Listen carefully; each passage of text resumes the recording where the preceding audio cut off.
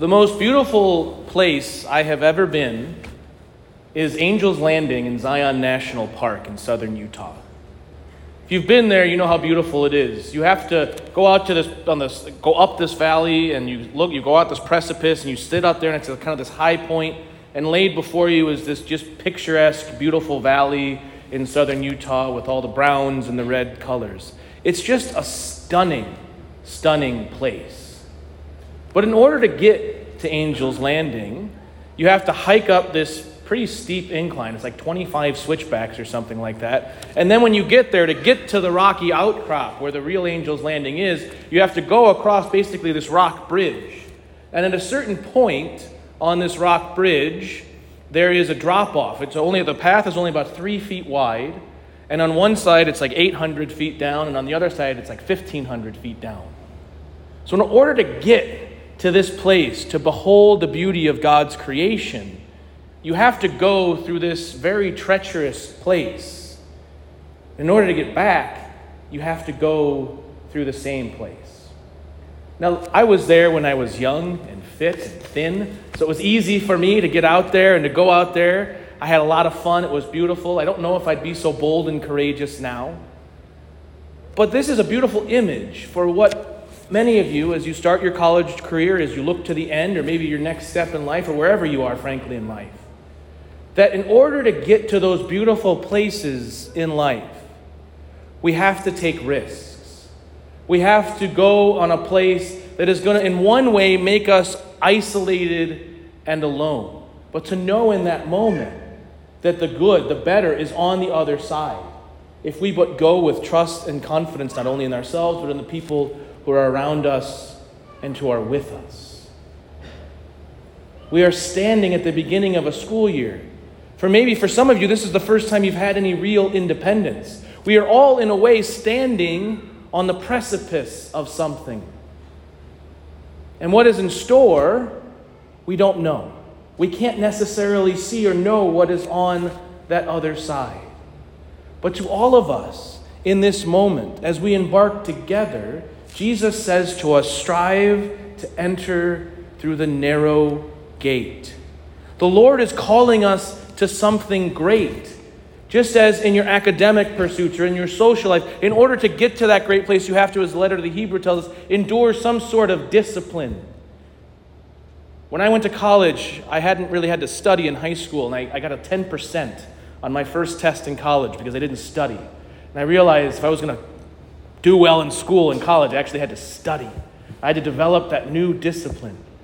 The Lord is calling each of us today to new disciplines, to new ways of life, to new things, whatever those may be.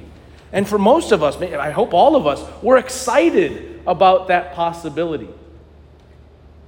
One of the areas in our life where the greatest fear sets in, where we are least willing to take that risk, to strive to the narrow gate, is to follow Jesus. Pope Benedict, in his first homily as Pope, had this to say: are we not perhaps all afraid in some way? If we let Christ enter fully into our lives, if we open ourselves totally to him, are we not afraid that he might take something away from us? Are we not perhaps afraid to give up something significant, something unique, something that makes life so beautiful? Do we not then risk ending up diminished and deprived of our freedom? Let's be honest. To follow Jesus, to give him your heart, especially in an environment like this, on a college campus, which requires so much of you, is a lot to ask. It should be frightening. If you're anything like me, you're just not even going to make the effort. When I went into college, I just said, I'm going to try and live 2 lives. I'll go to Mass on Sunday, but the rest of the week, that's my time. Didn't work out very well for me. We have this desire in our hearts. We have this ache, this yearning to know and to be known. But we are afraid that by stepping onto that narrow path that leads to Jesus, that somehow we'll lose something of what makes me, me. to step onto a college campus, especially a college campus where the Kinsey Institute is located, and to say I'm going to strive after chastity is to almost commit social suicide. To say that sobriety is something that's important to me. To say that I'm going to love my enemies and serve the poor and cast myself out into like a political and social no man's land because I love the Lord. We risk a lot by following Jesus. And it's okay to be afraid. But Pope Benedict continued in that homily. John Paul II said no. If we let Christ into our lives, we lose nothing, absolutely nothing of what makes life free, beautiful, and great. No, only in this friendship are the doors of life opened wide. Only in this friendship is the great potential of human existence truly revealed. Only in this friendship do we experience beauty and liberation. And so today, with great strength and great conviction on the basis of long personal experience, that's him, not me, of life, I say to you, dear young people, do not be afraid of Christ. He takes nothing away and he gives you everything. When we give ourselves to him, we receive 100-fold in return. Yes, open wide the doors to Christ, and you will find true life.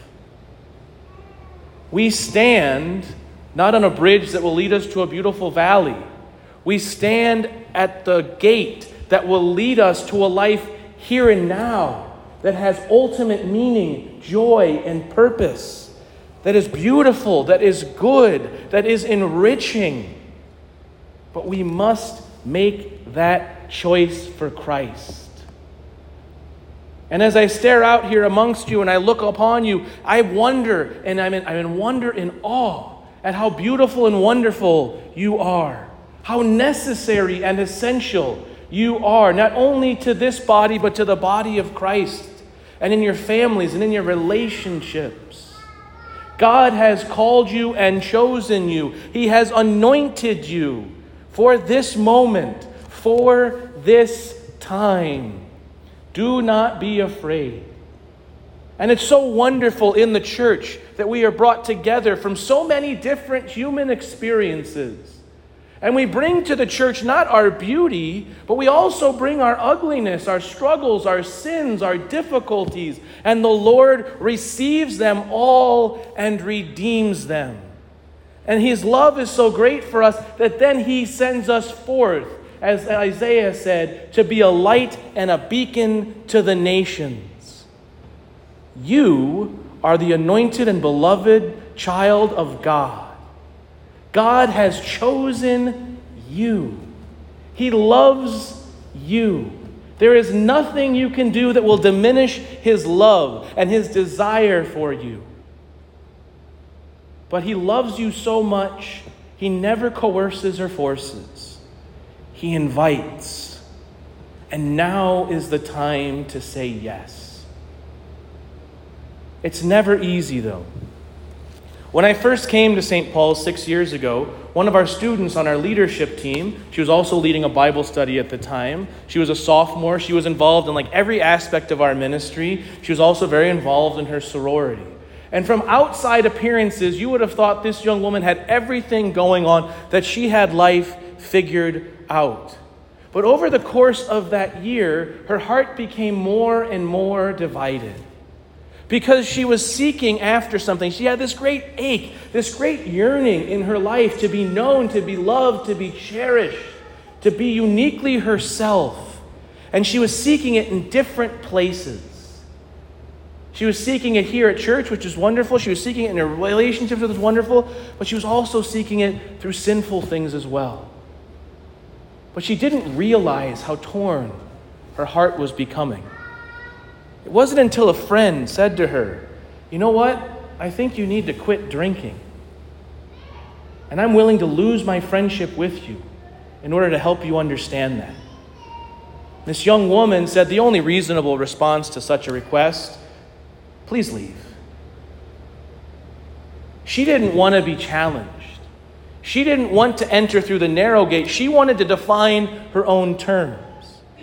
But over the course of the next week, she began to realize something, that the ache in her heart would never be fulfilled by anything or anyone other than Christ Jesus.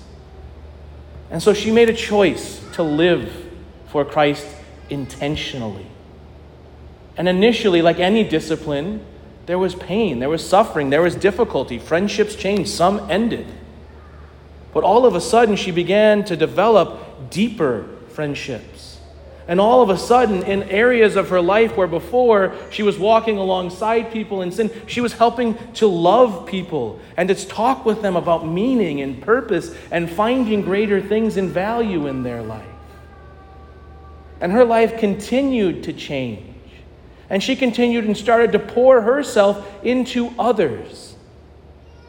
And because of her investment in another, because of her investment in one other person, when that young woman found herself in an unexpected pregnancy, that woman chose life.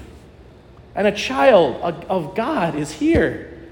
Because one woman was willing to say, yes, Lord, I will follow you. And then that led her to another.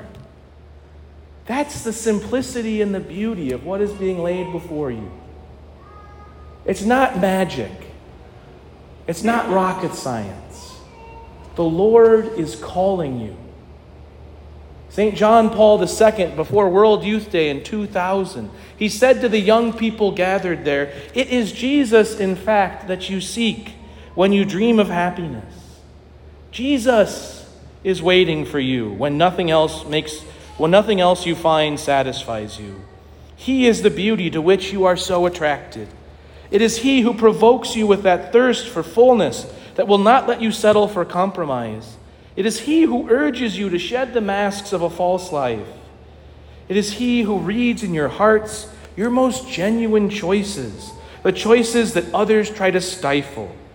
It is Jesus who stirs in you the desire to do something great with your lives, the will to follow an ideal, the refusal to allow yourselves to be grounded down by mediocrity, the courage to commit yourselves humbly and patiently to improving yourselves and the world, making the world more human and more fraternal." As we set out on this year, each of us, myself included, is being invited personally, intimately, in the depths of our heart by the Lord tonight to follow Him, to make that choice for Him.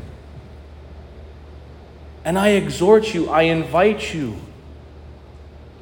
to say yes, to take that next step.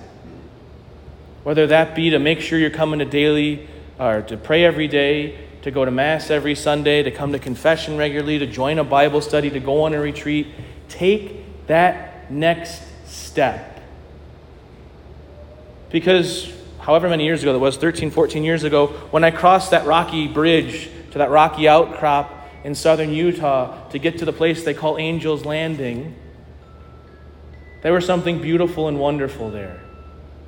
On the other side of tonight, the rest of this year, the rest of your life, when we set out to follow Christ, the other side of that is where heaven and earth meet.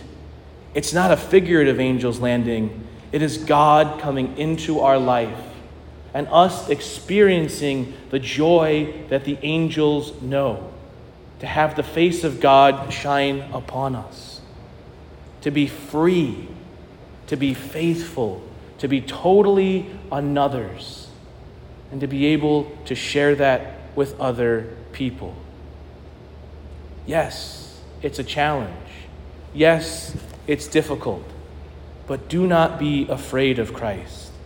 He is the only one living in His Word, in His church, and in His sacraments that can bring you fulfillment here and now and in the life to come.